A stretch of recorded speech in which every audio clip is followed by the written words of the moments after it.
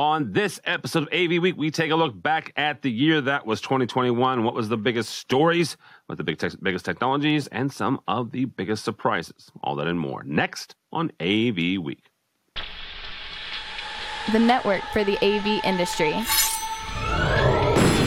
What are you listening to? This is AV. This is AV Nation. This is AV Nation. This is AV Week, episode 541, recorded December 30th, 2021. Peace out, 21. Support for AV Nation is brought to you by Extron, industry-leading technology backed by world-class support. And by Daylight, the leading producer of high-quality projection screens worldwide. This is AV Week, your weekly wrap-up of audio-visual news and information. My name is Tim Albright. I am your host. With us to discuss not exactly the news, but we'll get to that in a second. First and foremost, I didn't realize how many New Yorkers I gathered for this year-end show, but let's kick them off with them. Charmaine Torella from the New York, Bronx area of New York. Welcome, ma'am. Thank you, sir. Welcome. Thank you. Also with us is Frank Paticala. Holy crap, we found him, and we got him to sit down for half an hour. How are you, Mr. Paticala? Brand new from our friends over at Audinate. Doing well. Thank you. Awesome. And the other New York part, we've got somebody else also not in New York. Dan Farisi, brand spanking new at Commercial Integrator. Welcome, sir. Thank you very much. Yes, coming to you from Port Chester, New York. I have no idea where on earth that is. So that's where the first bar taco in the world was. Absolutely, it is. So, okay, so and the last person, that last voice you heard, if you're listening, is Bradford Ben, who is technically from New Jersey, but he lives in Orlando now. How are you, sir? I'm doing okay. It's a lovely day in the neighborhood. Tons of tourists. Yeah, well, it's the end of the year, and it's Orlando. So, apparently, according to the local forecast here, I'm going to see snow here in St. Louis by the time this posts. So that's going to be fun. But by the time this posts, I will not be here. I will be in Vegas as long as CES figures out a way to happen, and we'll talk about COVID and all that jazz. So here's what we do on this episode. It's the last one of the year. We're actually recording it the last week of the year, which is not normal for us. We typically take a couple weeks off in the studio, but things happen, and we needed to be here this week. So two questions, and with Charmaine, we are going to start with you on this. What is the biggest story? What is the biggest thing? What is the biggest technology? What is the biggest, oh my Lord, thing that happened in the world of AV in 2021? The biggest, oh my God, is the acquisitions. The acquisitions! The acquisitions. That's, to me, the biggest thing. You know, during COVID, the first acquisition, I think, that happened during that time was Kinley, an AVMI or a merger or whatever. Well, hang on. Right as it was, so we can differ on this, right? Yeah. The right before it happened was the Whitlock SPL thing, right? So it was right as it was like February of 2020. Go ahead. Correct. You're right. February of 2020, that happened with AVI SPL and Whitlock, then Kinley and AVMI, and then all these bigger acquisitions in 2021. With AVI SPL SKC and Diversified and HB, and the last one, the Exertis and Almo. Holy cow, yeah. Huge. That is the hugest. And I was like, oh my God, with these acquisitions. So I think the biggest thing is 2021, the acquisitions, the big ones. They weren't small. They were very sizable and remarkable, which is going to change the face of the industry in 2022, right? What's the competition going to look like? What is working, for integration? How is that going to look like for everyone? How does that landscape is now completely changed with these acquisitions in a big way. So we got to see what happens, what develops in 2022 with these behemoth AV integrators now and distributors, and see what happens. You say it's going to change the face of the industry, and I don't necessarily disagree with you. I think I personally think the biggest one is the distribution, right? I think the Exertis, formerly known as Stampede here in North America, and Almo acquisition, that's the biggest thing that happened in 21 at least. Do you think it's going to change the face for good or for bad, or we don't know yet? I think we don't know yet. I wouldn't say good or bad, but it's going to make some changes. That's going to influence changes amongst a great many in this industry. So I don't know what that means, but it's going to either make AV go change a little bit of course to a different direction, to a different model, or incorporate something that they've never incorporated before. But that kind of change, not necessarily bad or good, but I think the change of we're going to do something differently. All right. Bradford, same question to you, bud. What you've got a unique perspective. Bradford now is a consultant for various folks. He's signed an awful lot of NDAs this year, so I'm surprised he's even able to talk to us. So what was the biggest thing to happen in 21? To me, the biggest thing that's happened, and I want to choose my words carefully on this, is there's been more exclusionary specialization. And by this I mean and I've seen this on a few different counts of there are people who just do house of worship and people who do conference rooms. The two never meet. And if you talk about conference rooms, someone dismisses you because they do houses of worship and it doesn't apply.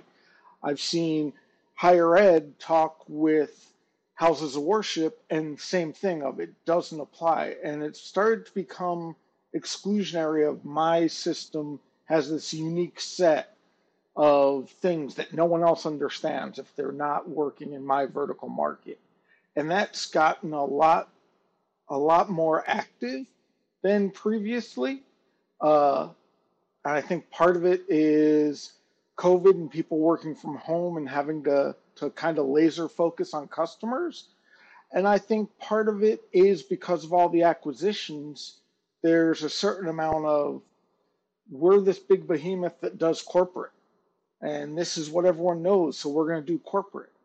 So I think that's kind of being a bunch of not the problem, but a bunch of the situation. I know, I've been doing this since before Sophie was born, who you're taking to see a Broadway play this year. And previously, I could talk with a house of worship person and a performing arts person and have the same conversation. Everyone was perfectly happy. Everyone would trade ideas because they're amazingly similar system uses. But now it's starting to become, well, this is what I focus on because this is what gives me the highest return and nothing else matters. And that's why I'm saying exclusionary siloing of, and it's at firm level as well as at individual levels. There have been a couple firms I have called and worked with who are like, no, we're not interested in that. And I'm like, I have money. Don't you want money? Yeah, but it's not our core market. I thought your core market was making money. And I'm being a little facetious, but hanging ceiling speakers in a house of worship and hanging ceiling speakers in a theme park is hanging ceiling speakers. You know what I mean? But they've become exclusionary of, this isn't my core market, I'm not going to spend time on it. And I think that's a result of all of the mergers and acquisitions. And I think everyone's becoming so laser focused on, this is my specialty, I can't do anything else or else I dilute my product. And I think that's been the biggest surprise for me. We can also talk about the elephant in the room of COVID and how it's still going on, but I'm going to put that aside of, it's been a lot more exclusionary than I'm used to in the industry.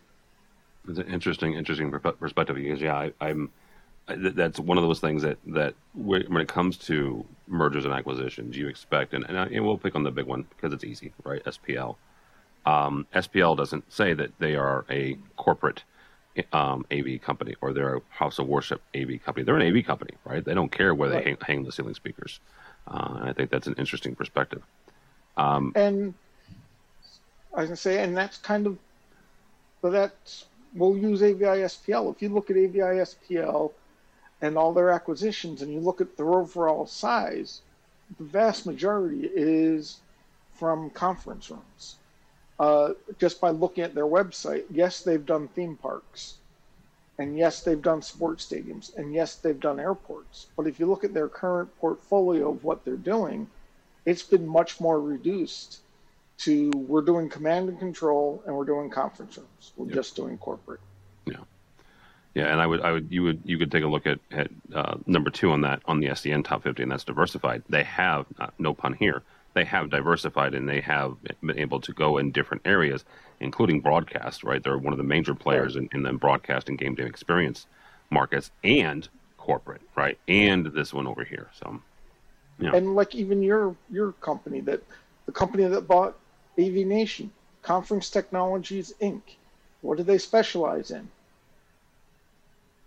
As the chief marketing officer, that's my job to change that perspective. Actually, that's a very good point. Is because the name, right, and branding, and that's a whole other issue we'll get into later. But yeah, that right there. Yeah. Frank, you've joined the folks over at Dante at Audinate. So from your perch, taking a look back at 21, what is the biggest thing to happen? Before I get into that, can I just say Bradford and Charmaine, what they said is essentially the yin yang of AV at this point, really, because there's on one end companies getting bigger, and on the other end there are people who are becoming more niche, and I think that's definitely going to be a trend that'll keep growing in the coming years. I feel that in order to survive, getting a niche may not necessarily be a bad thing. Although from Bradford's perspective and from, I'm sure a lot of people will complain that, hey, it's the same thing. Why can't we necessarily be doing that? But I think that niche specialization is here to stay.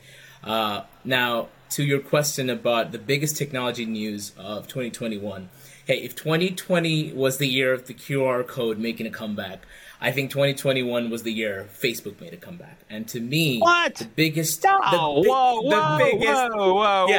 back up. The biggest technology news is their rebranding as Meta. And not necessarily because they've changed anything per se. I mean, obviously they've talked about... Yeah, that's where my pushback comes from. They didn't change that. I agree. Right. I mean, they have a superhero mask for a logo, but beyond that... Agreed. But the point is, I think the renewed interest to be a part of the metaverse, which is something that they're promoting, and with virtual reality and AI, I think there's a lot of potential there, right? Because what happened is every year at the end, since COVID, in COVID era, what we do at the end of the year is we kind of cross our fingers and hope that the next year is going to be the back to normal year, right? I think we should just forget about that whole back to normal thing, because there is no back to normal, at least in my perspective. Every year is going to be a new set of challenges. Just when you think that you can, yes, we've traditionally done our trade shows, our conferences, our office spaces, here we go, here's a new strain, right? Yeah. So I think at this point of time, people need to start thinking out of the box. Is the metaverse the answer to that? I don't know. But I like the way it's going. There's so much potential. That, and if you don't know what an NFT is at this point in blockchain, I'm not going to talk to you. But wait up, you used an acronym. Yeah, non-fungible token. I was prepared for that. Okay, define metaverse next. Well, no, hang on. You can't do that. That's not an acronym necessarily. No, I'll gladly define it, again, because it's easy to define. Nobody has a proper definition for it, because whatever I say is going to be my definition of it. So essentially the concept is that we're taking Sims or, an alt, Don't say Second Life. Don't say Second Life. And we're making it real with a transactional value, with, an opportunity to, create something different, and the advent of virtual reality headsets and AI and everything, I think it gives an opportunity for people to think outside the box. Is it going to happen? Is it going to be a passing fad? I do not know, right? But I like that, and I like that for me, that was a huge thing from a technology perspective. But without a doubt, I'm also going to echo what Bradford and Charmaine said. The acquisitions were great. It's hopefully, it's a good thing. A lot of times I feel that AV, although we work on the bleeding edge of technology, our processes are pretty much antiquated, right? So maybe this will shake things up. So, technology news of the year for me is Meta and Metaverse. All right. Very good. our host of the XR Star, Amelia Coleman, will be very happy to hear that. We'll make sure that Absolutely. All right, Mr. Farisi, give us your 2 cents from where you're sitting. What was the biggest stories of 21 for you? I think that the biggest story for 21, and I guess I'm cribbing off maybe Market Watch or the Wall Street Journal, I think has to be the supply chain, because it's had such a tremendous effect throughout the commercial AV industry. And I think about it in a couple of different ways, one of which is the integration community. I was talking to Sean Hansen from Logic Integration, our Integrator of the Year over at Commercial Integrator. And he was talking about something I've also heard from Chuck Wilson and Tom LeBlanc at NSCA, which is that a lot of integrators are looking to kind of change their payment terms, get more money up front, and as a result of that, procure the equipment much, much sooner than they otherwise would. I think this could be a long-standing change in terms of getting rid of the JIT, just-in-time model, where you're getting things at the very last minute, and then you just kind of install it as soon as you get it. Now I think integrators might be better served to get a much larger chunk of their payment up front, procure the equipment perhaps months in advance, stage it in their warehouse or wherever it is, have it ready to roll as soon as the project gets going, rather than having the project be delayed by weeks or months or an indeterminate length, because when the time comes for just in time, nobody's able to get the products that they need. So I think that's something that Sean was telling me from Logic Integration's point of view, and I think that could really be a long-standing change. Again, just the end of this just-in-time model. And I also think, since we were talking about Exertis and Almo, distributors, I think, are going to be increasingly empowered if the supply chain issue continues, because I think when you have an organization with the scale of whether it's a TD Synnex or an Exertis Almo Pro AV, they very well could help with procurement. They very well could utilize their team to kind of alleviate some of the difficulties that an integrator or a vendor might have in terms of getting supply for an important client, an important application. That's something Sandy Stambaugh was talking about on a webcast 2 or 3 or 4 months ago, that leverage our team to try to help you get the product you need when you need it. And I think, Exertis Almo Pro AV could probably do the same kind of thing with their vendor partners. Leverage our team, our sales team, our in-house resources, take a little bit of the burden off of you as an integrator or a consultant. We'll help get you and your important clients what they need. It's an interesting new dynamic and an interesting offering from the distribution model, right? Mm-hmm. Where in addition to engineering services and programming services and things like that nature that they've evolved over the years, is they're now able to warehouse and stage things. That was going to be kind of my question to the 4 of you. What Dan mentioned is getting rid of the just in time, which we honestly got that from Wall Street, right? Publicly traded companies started reducing their inventory, started reducing their warehousing, because it was better for the bottom line, right? And we're talking about Dell and others like that. And so integrators started going, okay, sure, that sounds great. We can reduce our warehouse costs. We can reduce our footprint, reducing our spend on a monthly basis, whether you're leasing it or you're buying it.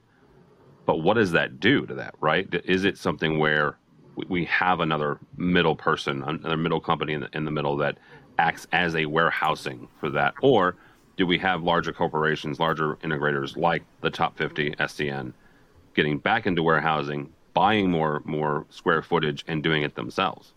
Well, both.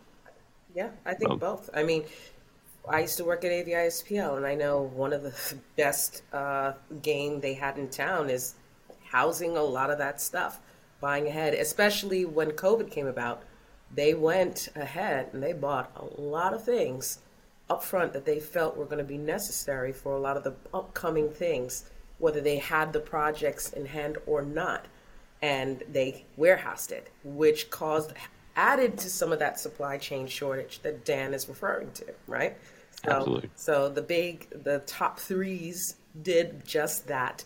But also the distributors, not only did they have that in bulk, but they also had the brilliance of saying, okay, right now we're noticing that higher ed wants these camera packages where we're going to package this, and we're going to just make a SKU out of a package of this type of application you could plug and play, and we'll make it available to anyone, whether it's, consultant, whoever, integrator, and they can just buy it and just not think about designing. It's already pre-designed, predetermined. and we'll do that. So they're also on that track, distributors doing that very same thing and packaging that also with some services or maybe some installation, because one of the things I think we spoke about a little earlier was labor shortages, the thing that no one wants to see. It's coming, and the distributors know it's coming, and so now they're folding that into some of the services that they're offering with the products. All right, we'll get to the coming in a second. Bradford, I'll have you wrap up this. Where does this go with just supplanting just in time?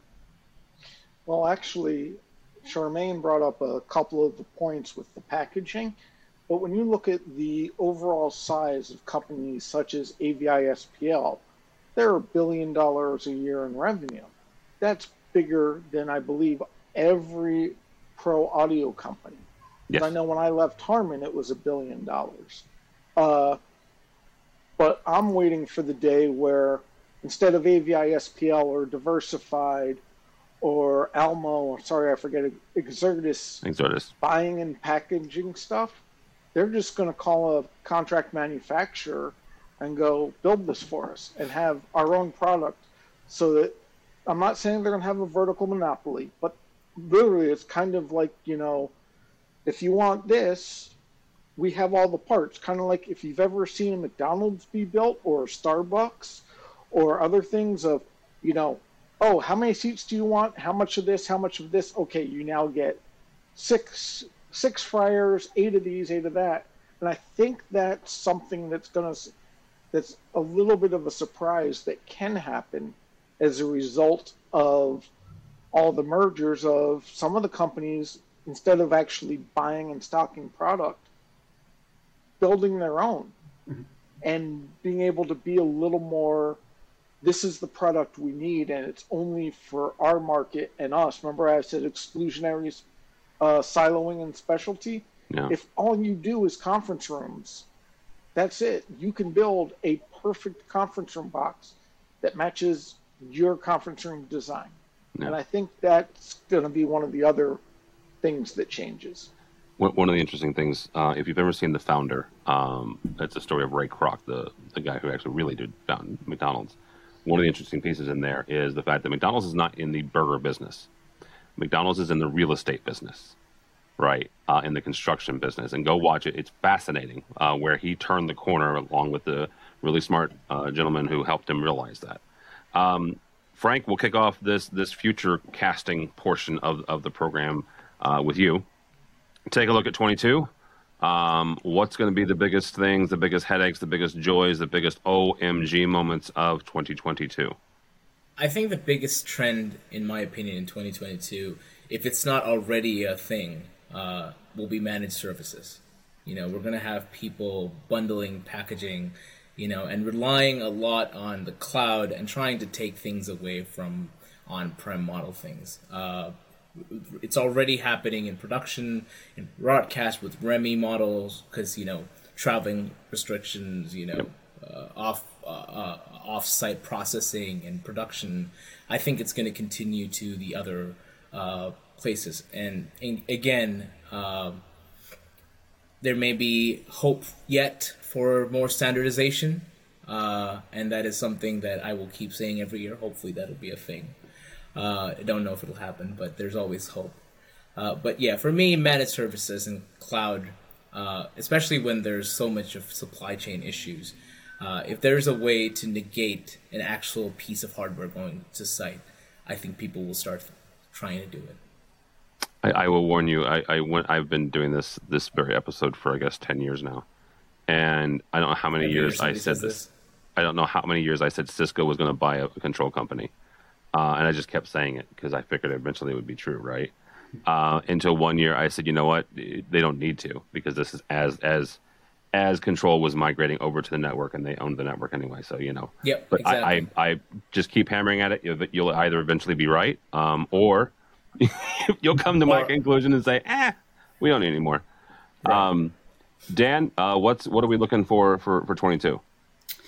I think what I have my eye on for 22 are the people who compose the industry. And I think about that in a couple of different ways. Charmaine has talked about the labor shortage. That absolutely is true. I've heard a lot of people talk about a lack of qualified and trained personnel, qualified, trained, and certified. I think integrators and consultants and everyone are going to have to consider how do you utilize the resources we have within the industry, whether it's NSCA's Ignite program, stuff Avixa is doing, to try to lure people to the industry, try to get them excited about a career in commercial AV, and try to get them participating in certifications that are going to make them more marketable, a higher quality employee, better trained.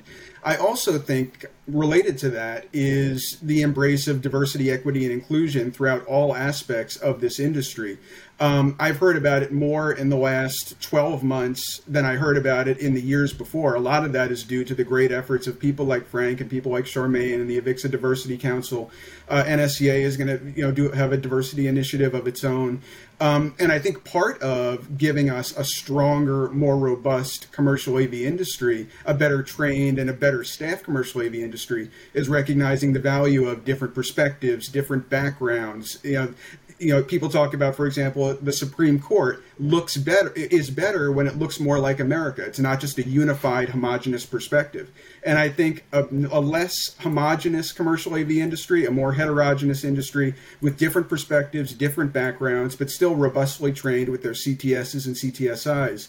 That, I think, is going to be the future. That's what I have my eye on for 2022. A more diverse, more heterogeneous, but also better trained and equipped AV industry. All right, very good. I like that. You and I almost got into words, though, depending on how that Supreme Court statement just went. So, Charmaine, I don't get much political on here, but if you want to know my policies on or politics on that, you can email me. Tim at avnation.tv is how you get me. Charmaine, what do you look ahead at 22? I'm never afraid to get political. That's me. No. But here on what I like, definitely Dan's take, which I definitely agree with 100%. That's one of the trends I definitely see is going to explode in 2022. But another trend is as a service.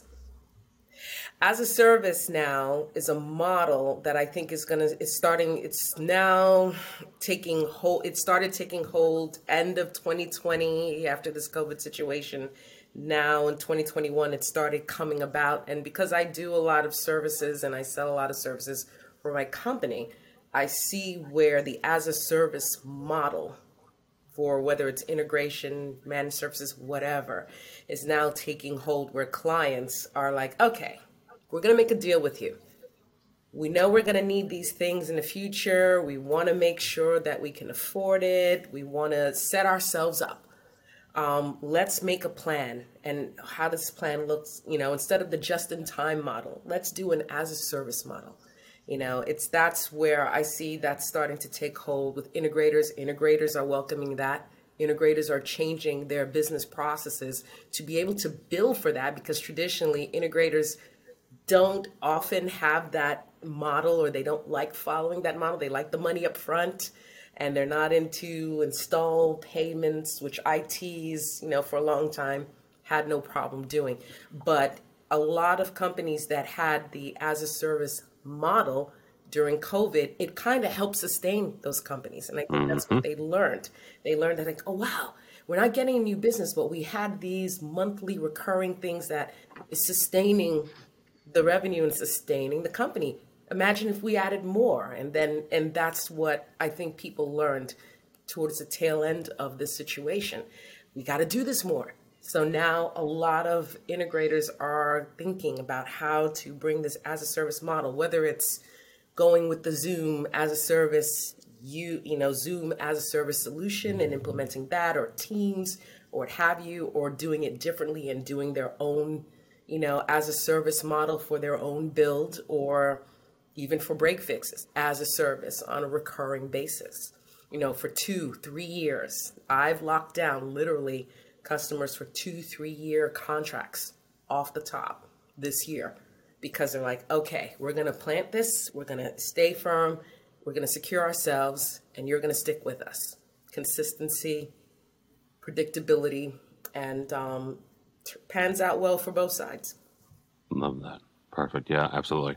And one of those things, though, you said there was the services and stuff.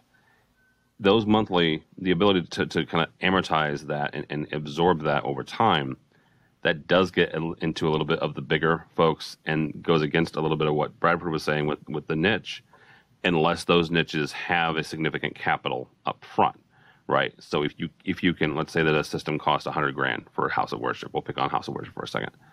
And if you, as a company, as a business, you can absorb that and you can say, okay, we're gonna charge 10% maybe more than what we would have, and we'll get $110,000 out of however many years.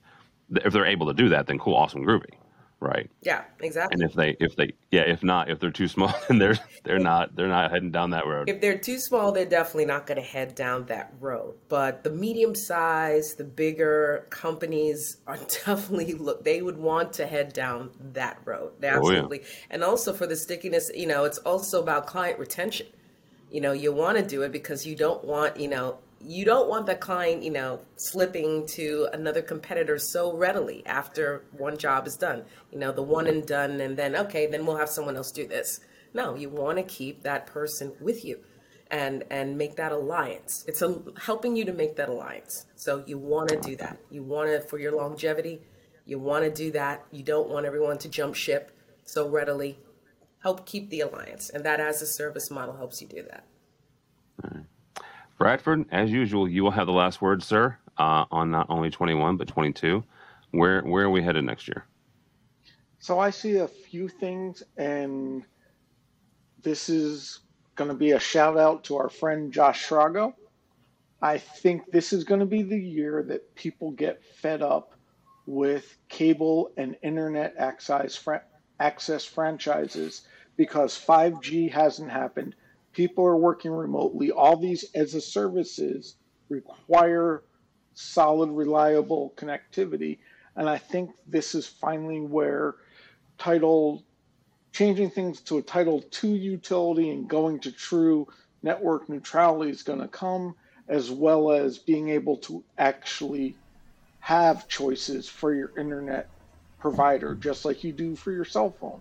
But right now, everyone's like, 5G is going to change everything.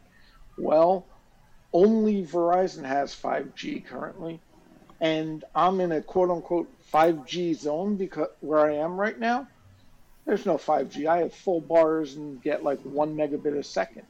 So I think that's going to be a big change of the world. You look puzzled, Tim. The reason I have full bars and one no, megabit the reason I would the 5G zone and you don't have any. That's what I was looking puzzled at. I'm within sight of Disney, and they have 5G. Yeah. They have 5G. I can point the cell towers out next time you come back, but they have 5G, and the bandwidth is still being oversaturated by all the customers, the tourists, the actual use. And it's been this way for months of you can have full coverage and connectivity to the cell tower, but not have enough bandwidth to get out to do anything. It's kind of like, one T1 line getting into a business office now is not enough because that's your bottleneck. And at home with Mark Coxon's work havens that he's been talking about, where you have the full nice office and you need your connectivity, you're going to be on Zoom, you're going to be managing a service, you're going to be doing all these different things. And if your internet's not reliable, there's going to be all sorts of problems. So, I think it's just a matter of time where it's going to become unbundled from being a franchise. Because the way it works right now is the cable/internet provider makes a deal with your local town or county to have the right to put in all of that. And now, as the citizenship is starting to go, this isn't good enough, they're going to have to pick it up. If you look at Burbank, California, about 10, 15 years ago, they spent a whole bunch of money as a municipality putting in fiber. The reason is that was their key to attract business because Disney is right near there. There's a whole bunch of production studios there. You start looking at it, and that was the key, was the infrastructure. and they took it away from the cable company and made it a public utility as part of it. And it's been, having been there, it's amazing. It's good price, fast, reliable, etc. And I think that's going to be one of the big changes that comes out of this year and comes out of all the services and all of this interoperability. You know, people are going to want to use the metaverse. Well, they're going to need a pipeline to connect to it. And you can either have a pipeline or a straw. And people are going to get sick and tired of having a straw. And they're going to say, where's my pipeline? And Title II is going, you know, it's going to become a utility, just like phone and power, of connectivity is a requirement. I was going to say, for those of our folks that are listening or watching outside of the U.S. And are perplexed by what Bradford just said, this is a 50-year-old system, right?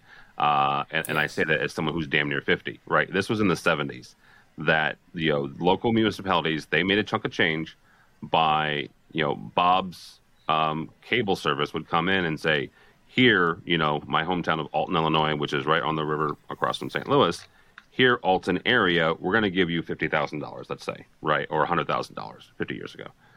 But we're your guys, right? We're your cable providers, and they held a monopoly. And then when Bob's got sucked up eventually by AT&T or Comcast or Charter Spectrum, depending on where you are in the country, that those monopolies have held. So, you know, if that is what happens, it will become more of a European, you know, Korean version of the internet, and I would absolutely love that. So it's kind of like the breakup of AT&T in the late 1970s. Yeah, the 4 or 5 times it's happened since the 70s. So yeah.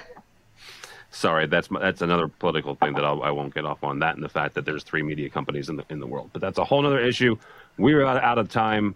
I thank you all so very much. I appreciate it. Charmaine Torella, thank you, ma'am. How do people get a hold of you or Verix? Get a hold of me, Charmaine Torella, on LinkedIn, exactly as my name is spelled. I'm also on Twitter, and if you want to reach me at Verix, it's C, my last name, at verix.com. And Happy New Year, everybody. Happy New Year. Happy New Year. By the time this posts, it'll be 22, and I'll still be writing 2020 on my checks. So, Bradford Ben, thank you, sir. How do people connect with you or the Advisist? It's always your pleasure to talk with me. You can find me at advisist.com, AVVISIST, and Bradford.Ben at Advisist. I'm on the Twitters. I'm on the LinkedIn. I am not on Facebook. I am not on Instagram. I am not using any Meta products. All right, Frank. How do people hook up with you, connect with you? I don't know how to top that. I know you don't, but I'm still going to make you do it. I am Frank Patakawa, and you can find me practically wherever there's social media. I'm on Twitter, Instagram, LinkedIn, and most recently on TikTok. So. Wow. Okay. What is your TikTok handle? Frank Patakawa. Oh, there you go. All right, Mr. Farisi, how do people connect with you or Commercial Alligator?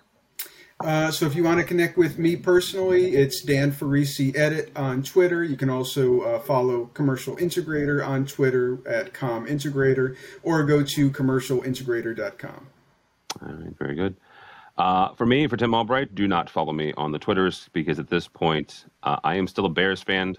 God help me, I'm still a Bears fan, but that is what I'm complaining about at this point. If you want to physically see me in person, here's where you can in the next month. Assuming everything still holds and Omicron doesn't get the best of us, I will be in Vegas for CES. Actually, as this post, that is physically where I'll be.